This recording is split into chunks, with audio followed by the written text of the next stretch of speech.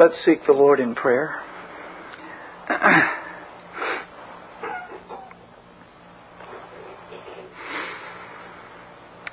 Father in heaven, I do praise and thank you for your blessed and holy Son, Jesus Christ. Father, I thank you for the unspeakable riches that you have poured out upon unworthy, rebellious sinners, making us thy dear children through the glorious work of your Holy Son. We thank you for the love that you had for your dear people before the foundation of the world. And we thank you for the blessings and the wonderful surprises that we find day by day as you work out your glorious and eternal purpose before our eyes. Now I thank you, Lord, for the time you have granted me with these dear saints, and I pray your richest blessings upon them. I pray that you would help me to speak your word to your dear children tonight. They are your children. You purchased them. It is your word. I pray that you would grant me to handle it to thy glory and to the edification of your people. Preserve them from my errors and fill them, O Father, with thy blessed Spirit. Oh, we ask it in Jesus' name. Amen.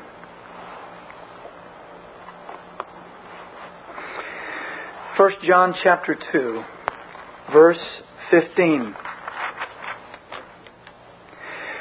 Brethren, let us hear the word of God.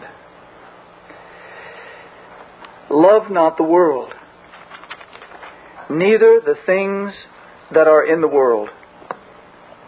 If any man love the world, the love of the Father is not in him. For all that is in the world, the lust of the flesh, and the lust of the eyes, and the pride of life, is not of the Father, but is of the world. And the world passeth away, and the lust thereof. But he that doeth the will of God abideth forever. May the Lord add his blessing to his precious word.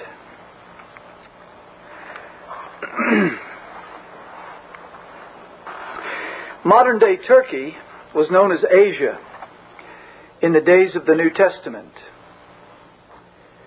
The Apostle John ministered among the churches that were found there, and he wrote this epistle, and a blessed epistle it is, to correct errors that had been sown among the early Christians by false teachers. We have been at war. The seed of the serpent will always be in conflict with the seed of the woman until our Lord brings this all to a close. And the battle was very intense in those early days, as every imaginable kind of false teaching attempted to creep into the churches of the Lord Jesus Christ. But as John wrote this epistle to make corrections to many of the false doctrines swarming around the saints of God, he gives us some of the most powerful tests found in the New Testament regarding this most important question. What is a true Christian? What is a Christian? The danger of the false teacher's message was not that they utterly rejected Christ or Christianity outwardly. The threat that these posed was a very subtle and a very deadly one. They professed faith in a Christ, but it was not the Christ of Scripture. They professed to walk with their Christ, but their lifestyle was not in harmony with the Christianity of Scripture. Theirs was a mixed message and revealed that these people who professed a knowledge of Christ, in fact, lived like the world.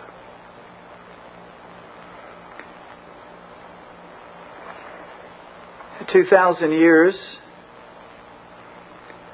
this is still very relevant to us. There are many who populate, especially American evangelicalism, who make a profession of a Christ whose lives speak nothing of that Christ.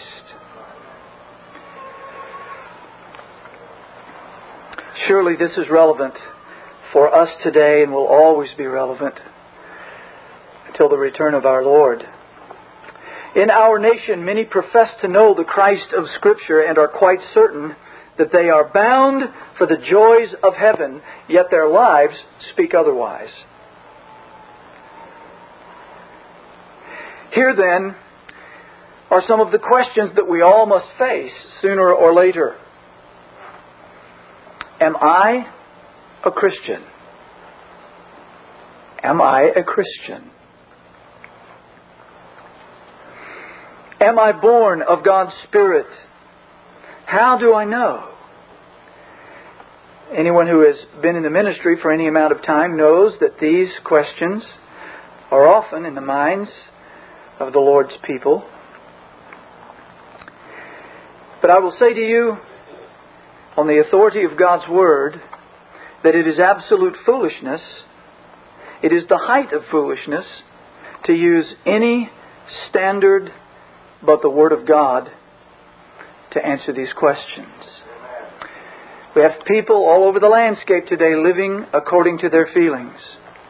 They're Christians because they had a certain type of experience 5 minutes ago, or 5 years ago, or 50 years ago. And because they've had a certain kind of experience, maybe because they've cried more tears than the fellow down the block, because of this experience, they're assured that they're bound for heaven. Or because they've walked an aisle or prayed a prayer in a meeting, written down in the front of their Bible, well, on this particular day I cast my vote for Jesus, they're bound for heaven. And it's not necessarily so.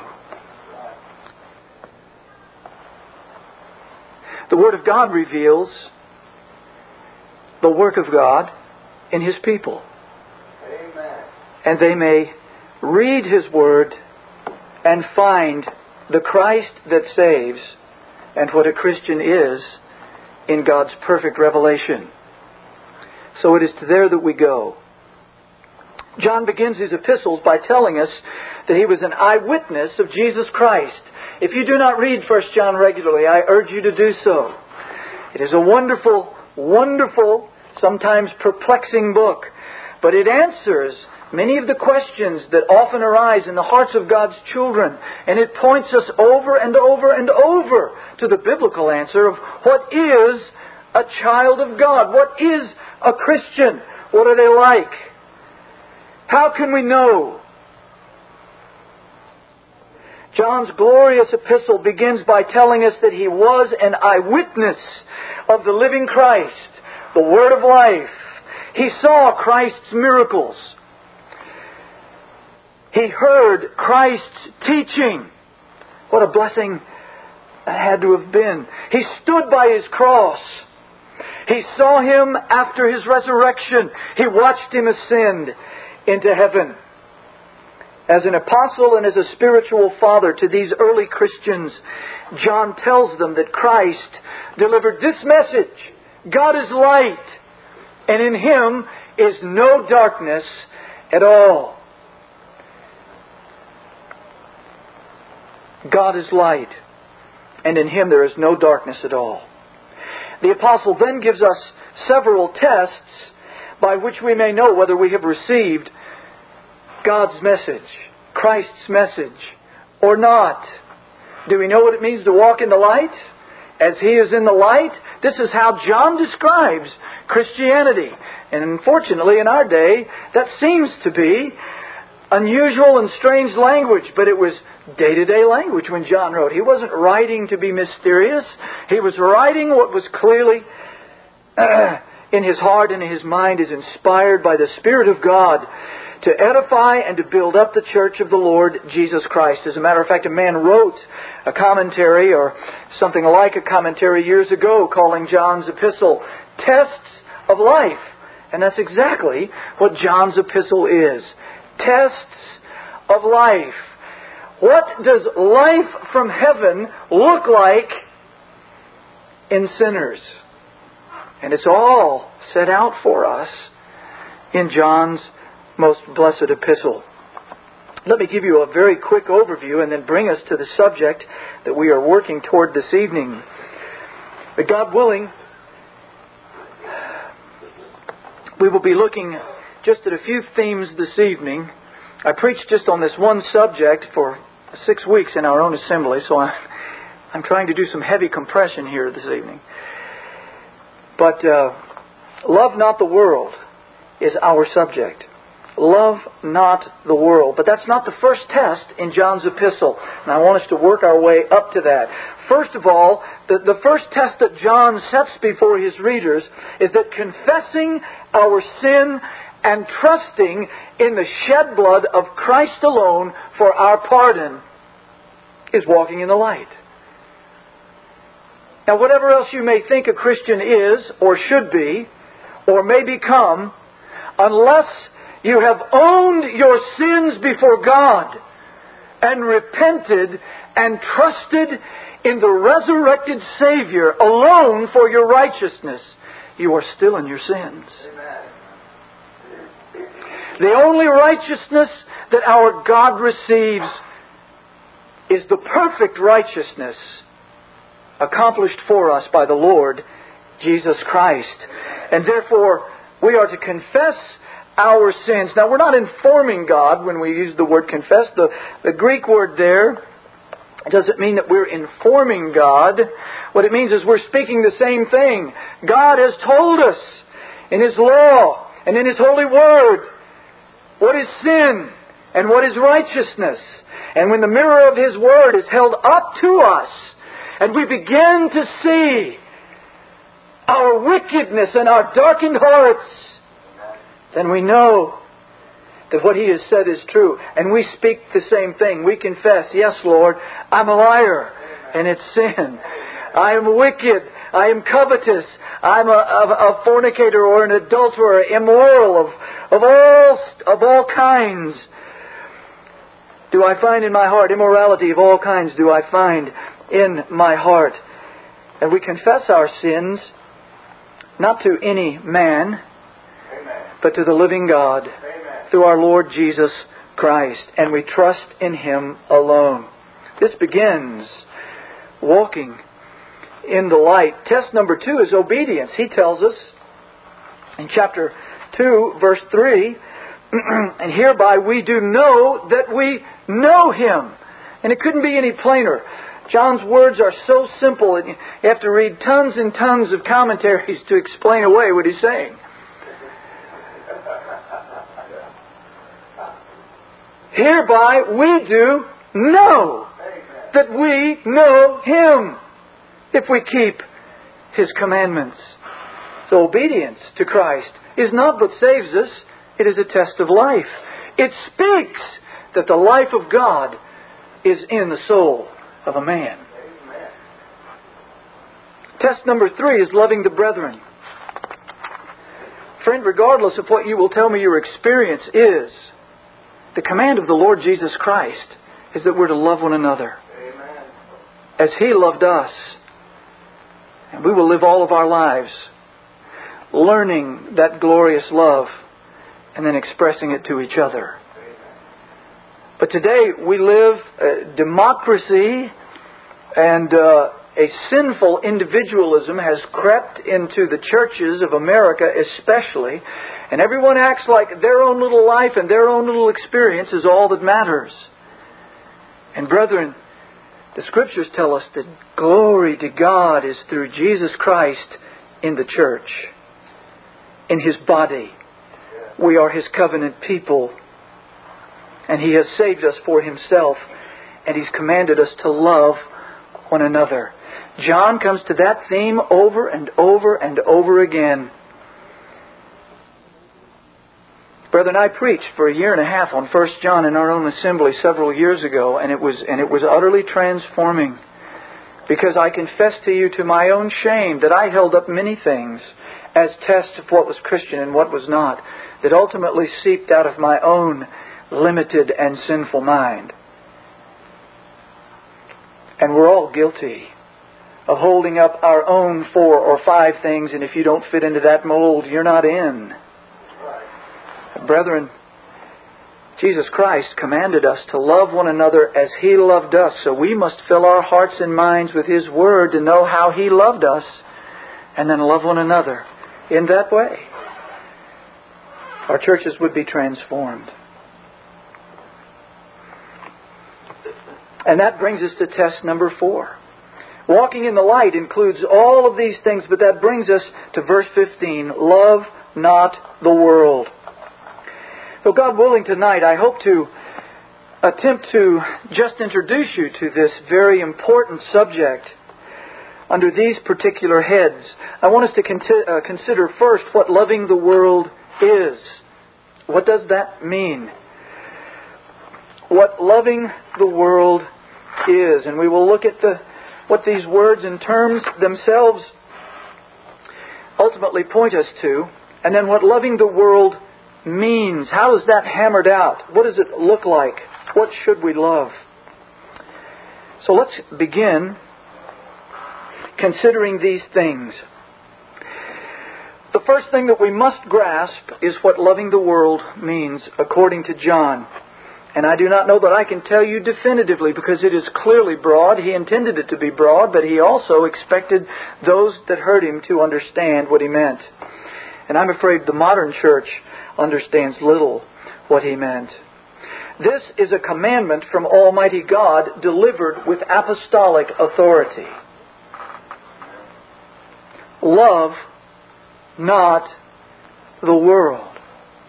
This is not a holy suggestion for the Spirit-filled and victorious life. This is a command for God's dear children. Amen. To prosecute with all of their hearts.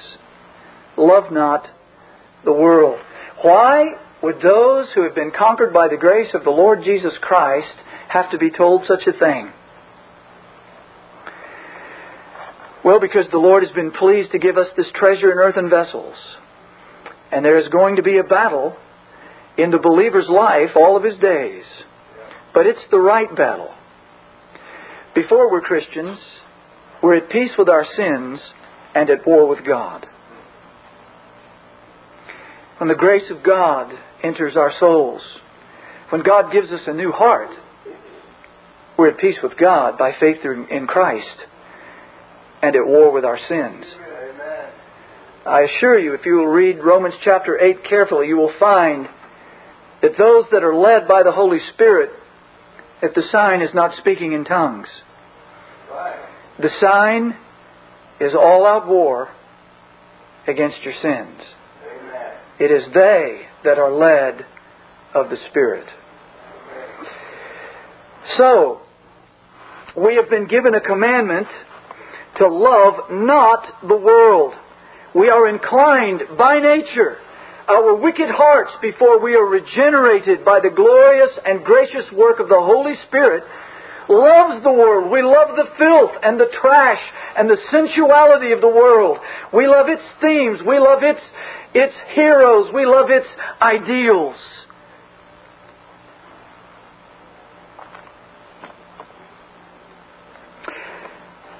As with any other command of our beloved Lord, we want to have as clear an understanding as possible so that we might obey it with all of our hearts.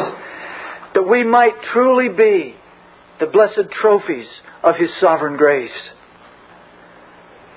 So we must first examine the word love and then the word world. Love is perhaps the most abused word in especially American culture. We love everything.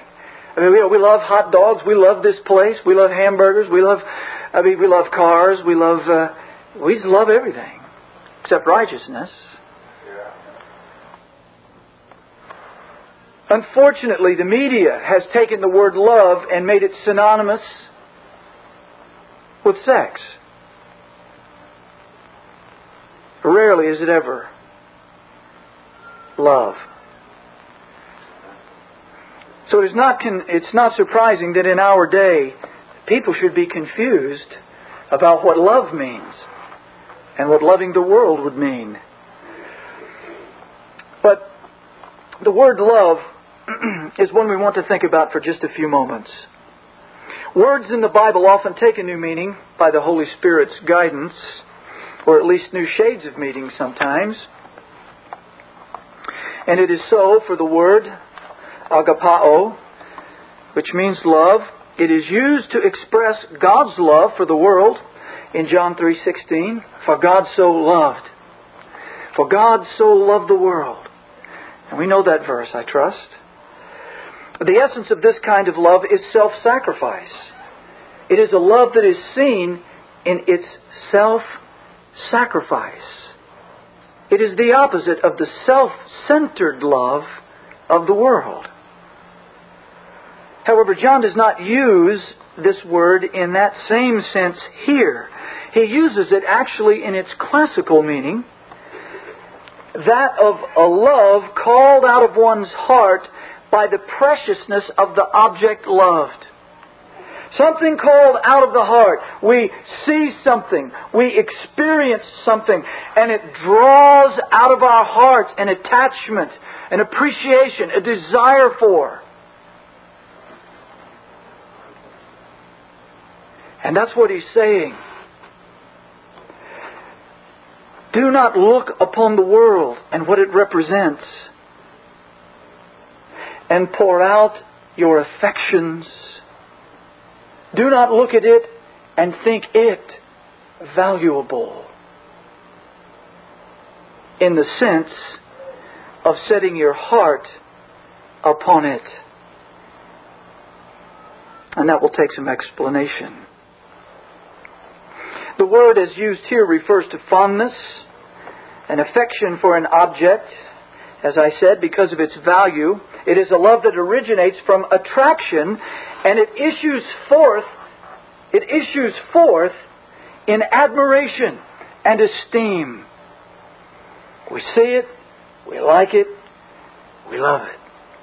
We want it. We want to emulate it. We want to possess it. It stirs up many kinds of emotions within us. As I mentioned this morning, I love Webster's 1828 dictionary. Let me read what he says about the word love. I think you'll find it encouraging. You won't find it in any modern dictionaries.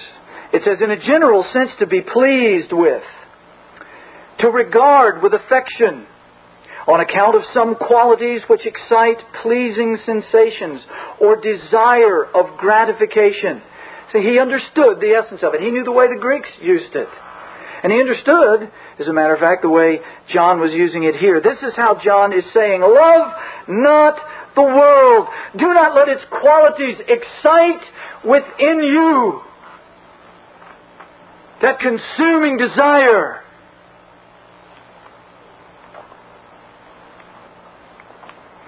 Webster goes on. He says, we love a friend on account of some qualities which give us pleasure in his society. We love a man who has done us a favor. We love our parents and our children on account of their connection with us and on account of many qualities which please us. We love to retire to a cool shade in the summer. We love a warm room in winter. He finally says, the Christian loves his Bible. In short, we love whatever gives us pleasure and delight. And you see, he had some real insight here. He said there are all kinds of things that can stir up that desire in us, that affection. We see it It brings us gratification, and we begin to pour out our affections upon it. And Webster says the Christian loves his Bible. It brings out the treasures that he ought to love.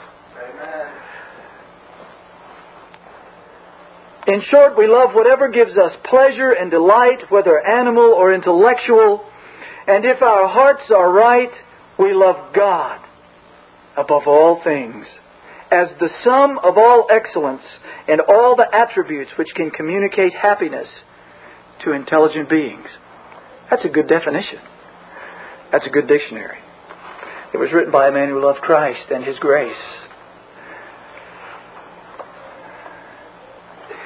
But this puts the finger on what we want to talk about. This is what John is going after.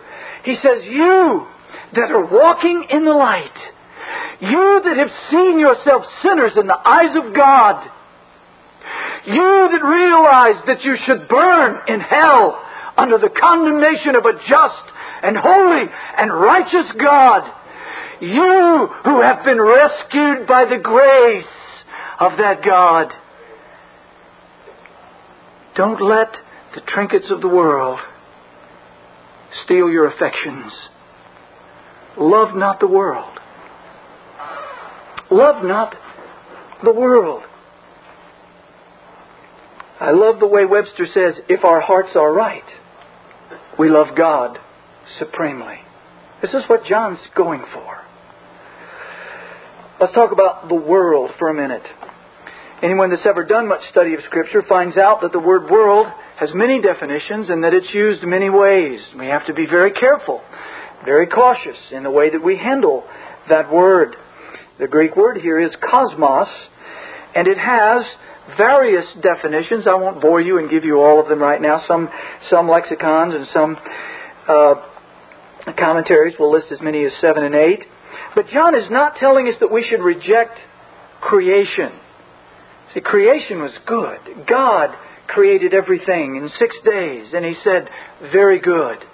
And when He says, love not the world, He's not telling us in some way that we should not love the moon and the stars and the hills and the valleys and the rivers and the oceans that our God in His majesty and glory has created to reflect His glorious attributes. He's not saying that. John is referring to the world order of sinful men enslaved by Satan. According to Vincent, world in this sense means, listen carefully, now this is a mouthful. Obviously I didn't write this. But Vincent says in his word studies that world is the sum total of human life in the ordered world, considered apart from, alienated from, and hostile to God, and of the earthly things which seduce from God. That's what the world is.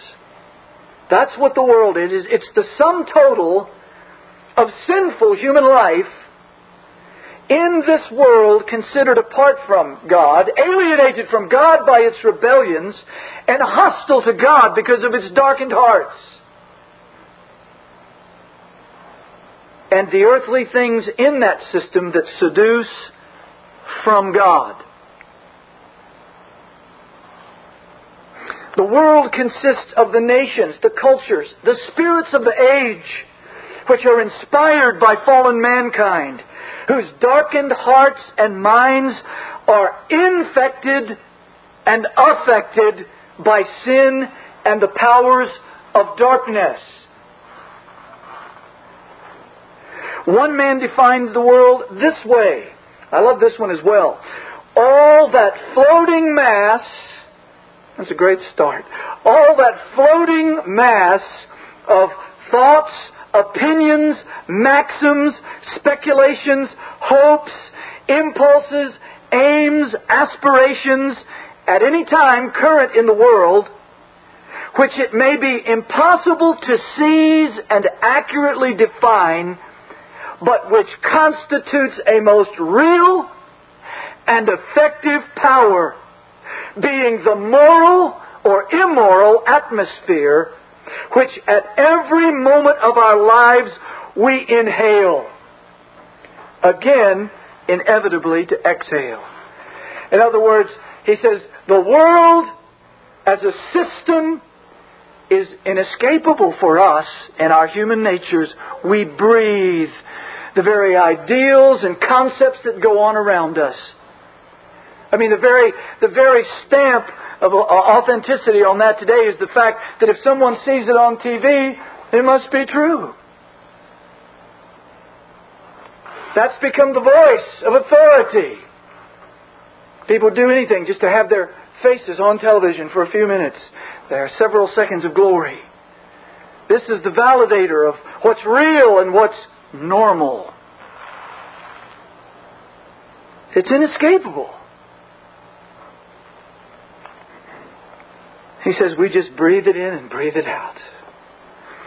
So, brethren, when we talk about the world, when John says, love not the world, this is ultimately what he's talking about. He's talking about that portion of mankind and the world order under Satan who are under his domain and his influence, and whose religions, philosophies, ideas, entertainments, goals, desires, fashions, pleasures originate from radically depraved hearts, and who are by that nature utterly hostile to Jesus Christ, His Lordship, and His people. But they're very attractive to the flesh. And so John says, love not the world. I mean, today, the primary religion in America is being cool. Everything's cool. Cool.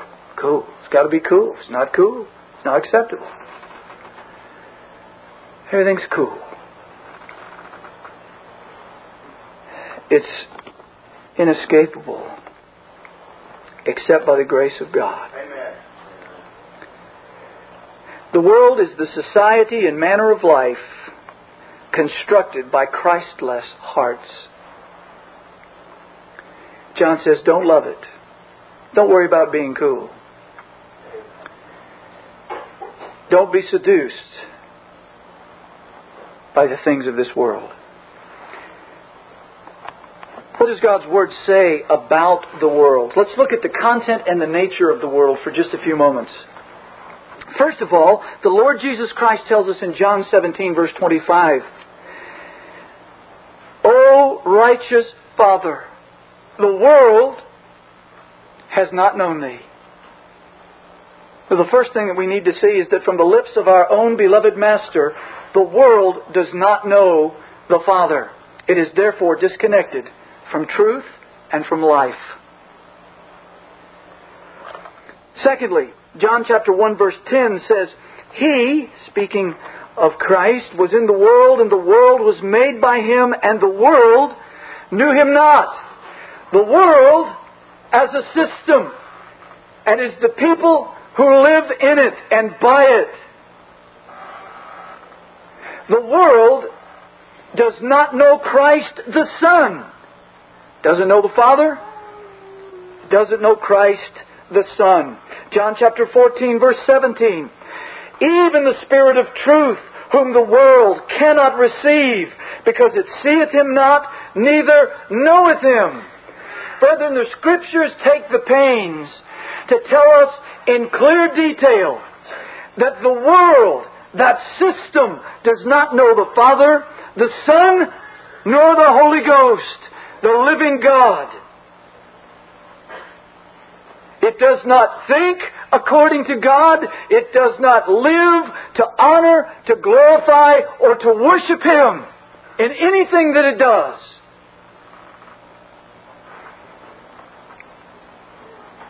1 John chapter 3 verse 1, Therefore the world knoweth us not, because it knew Him not. It doesn't understand God's people. Unfortunately, today, in the world of user-friendly churches, We look and sound and act exactly like the world in a misguided attempt to seduce them into the gospel instead of preaching the glories of Christ. We do everything we can to kind of sneak the gospel around to them. Now, I'm not saying there are not times when we must be careful, cautious, and wise with the way that we bring the gospel to some people. The Lord Jesus Christ sat down on the well and said, "Give me some water to drink." And before the conversation was over, He was talking about the water of life. I'm not talking about a holy creativity. I'm talking about this bring them in with the dog and pony show and sneak the gospel in later. No. Now, what I'm wanting to say is that with God's true children, there is a distinction that is utterly inescapable. God's children are following their master. And they're different from the world. And that's why the world doesn't know them. The world cannot understand us. Why would we want to be at a Bible study on Friday night when you could be partying? Why would you want to listen to some of the silly stuff they listen to? Why does everything have to be about Jesus? I sat down and sang for a man one night. He said he'd listen to me for a few minutes if I'd sing him a song. So I sang to him about the Lord Jesus Christ. And he said, "That's what it is about you Christians. Why does everything have to be about Jesus?" Because He's life. He's the one that took me out of my darkness and brought me into His glorious light. He translated me from the kingdom of darkness, God in His great mercies, into the kingdom of His dear Son. He gives His children new hearts, and they have new desires, and they love what is pure when they hated it before. They love what is right, and they love what is clean. They love His Word, and they follow Him. And the world cannot understand that any more than the Christ who gave them the new hearts. It doesn't know the Father, it doesn't know the Son, it doesn't know the Holy Spirit, it doesn't know God's people. John 15 verses 18 and 19 says, "If the world hates you, ye know that it hated me before it hated you." We get some comfort from our Master. Sometimes it doesn't seem comforting, but it is. He says, "If ye were of the world." This is the world He's talking about. If the source of your life emanated from the things they think and they want and they grasp for every day of their lives, if you were of that, well, they'd recognize you. Cut of the same cloth. If you were of the world would love his own. But because ye are not of the world, but I have chosen you out of the world, therefore the world hates you. Young people, follow after Christ with all of your heart. And put aside all thoughts of being popular and highly thought of. If the Lord gives you favor in Pharaoh's court, fine. This Reformation audio track is a production of Still Waters Revival Books. SWRB makes thousands of classic Reformation resources available, free and for sale, in audio, video, and printed formats.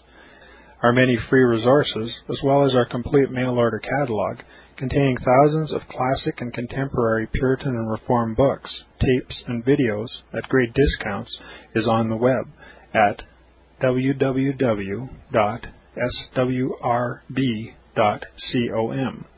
We can also be reached by email at swrb@swrb.com, by phone at 780-450-3730, by fax at 780-468-1096, or by mail at 4710-37A Avenue, Edmonton, that's Edmonton, Alberta, abbreviated capital A, capital B, Canada, T6L3T5.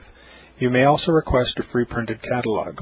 And remember that John Calvin, in defending the Reformation's regulative principle of worship, or what is sometimes called the scriptural law of worship, commenting on the words of God, "which I commanded them not, neither came into my heart," from his commentary on Jeremiah 7:31, writes, God here cuts off from men every occasion for making evasions, since he condemns by this one phrase, "I have not commanded them," whatever the Jews devised. There is then no other argument needed to condemn superstitions than that they are not commanded by God. For when men allow themselves to worship God according to their own fancies, and attend not to his commands, they pervert true religion. And if this principle was adopted by the Papists, all those fictitious modes of worship in which they absurdly exercise themselves would fall to the ground. It is indeed a horrible thing for the Papists to seek to discharge their duties towards God by performing their own superstitions. There is an immense number of them, as it is well known, and as it manifestly appears. Were they to admit this principle, that we cannot rightly worship God except by obeying his word, they would be delivered from their deep abyss of error. The prophet's words, then, are very important, when he says that God had commanded no such thing, and that it never came to his mind, as though he had said that men assume too much wisdom when they devise what he never required, nay, what he never knew.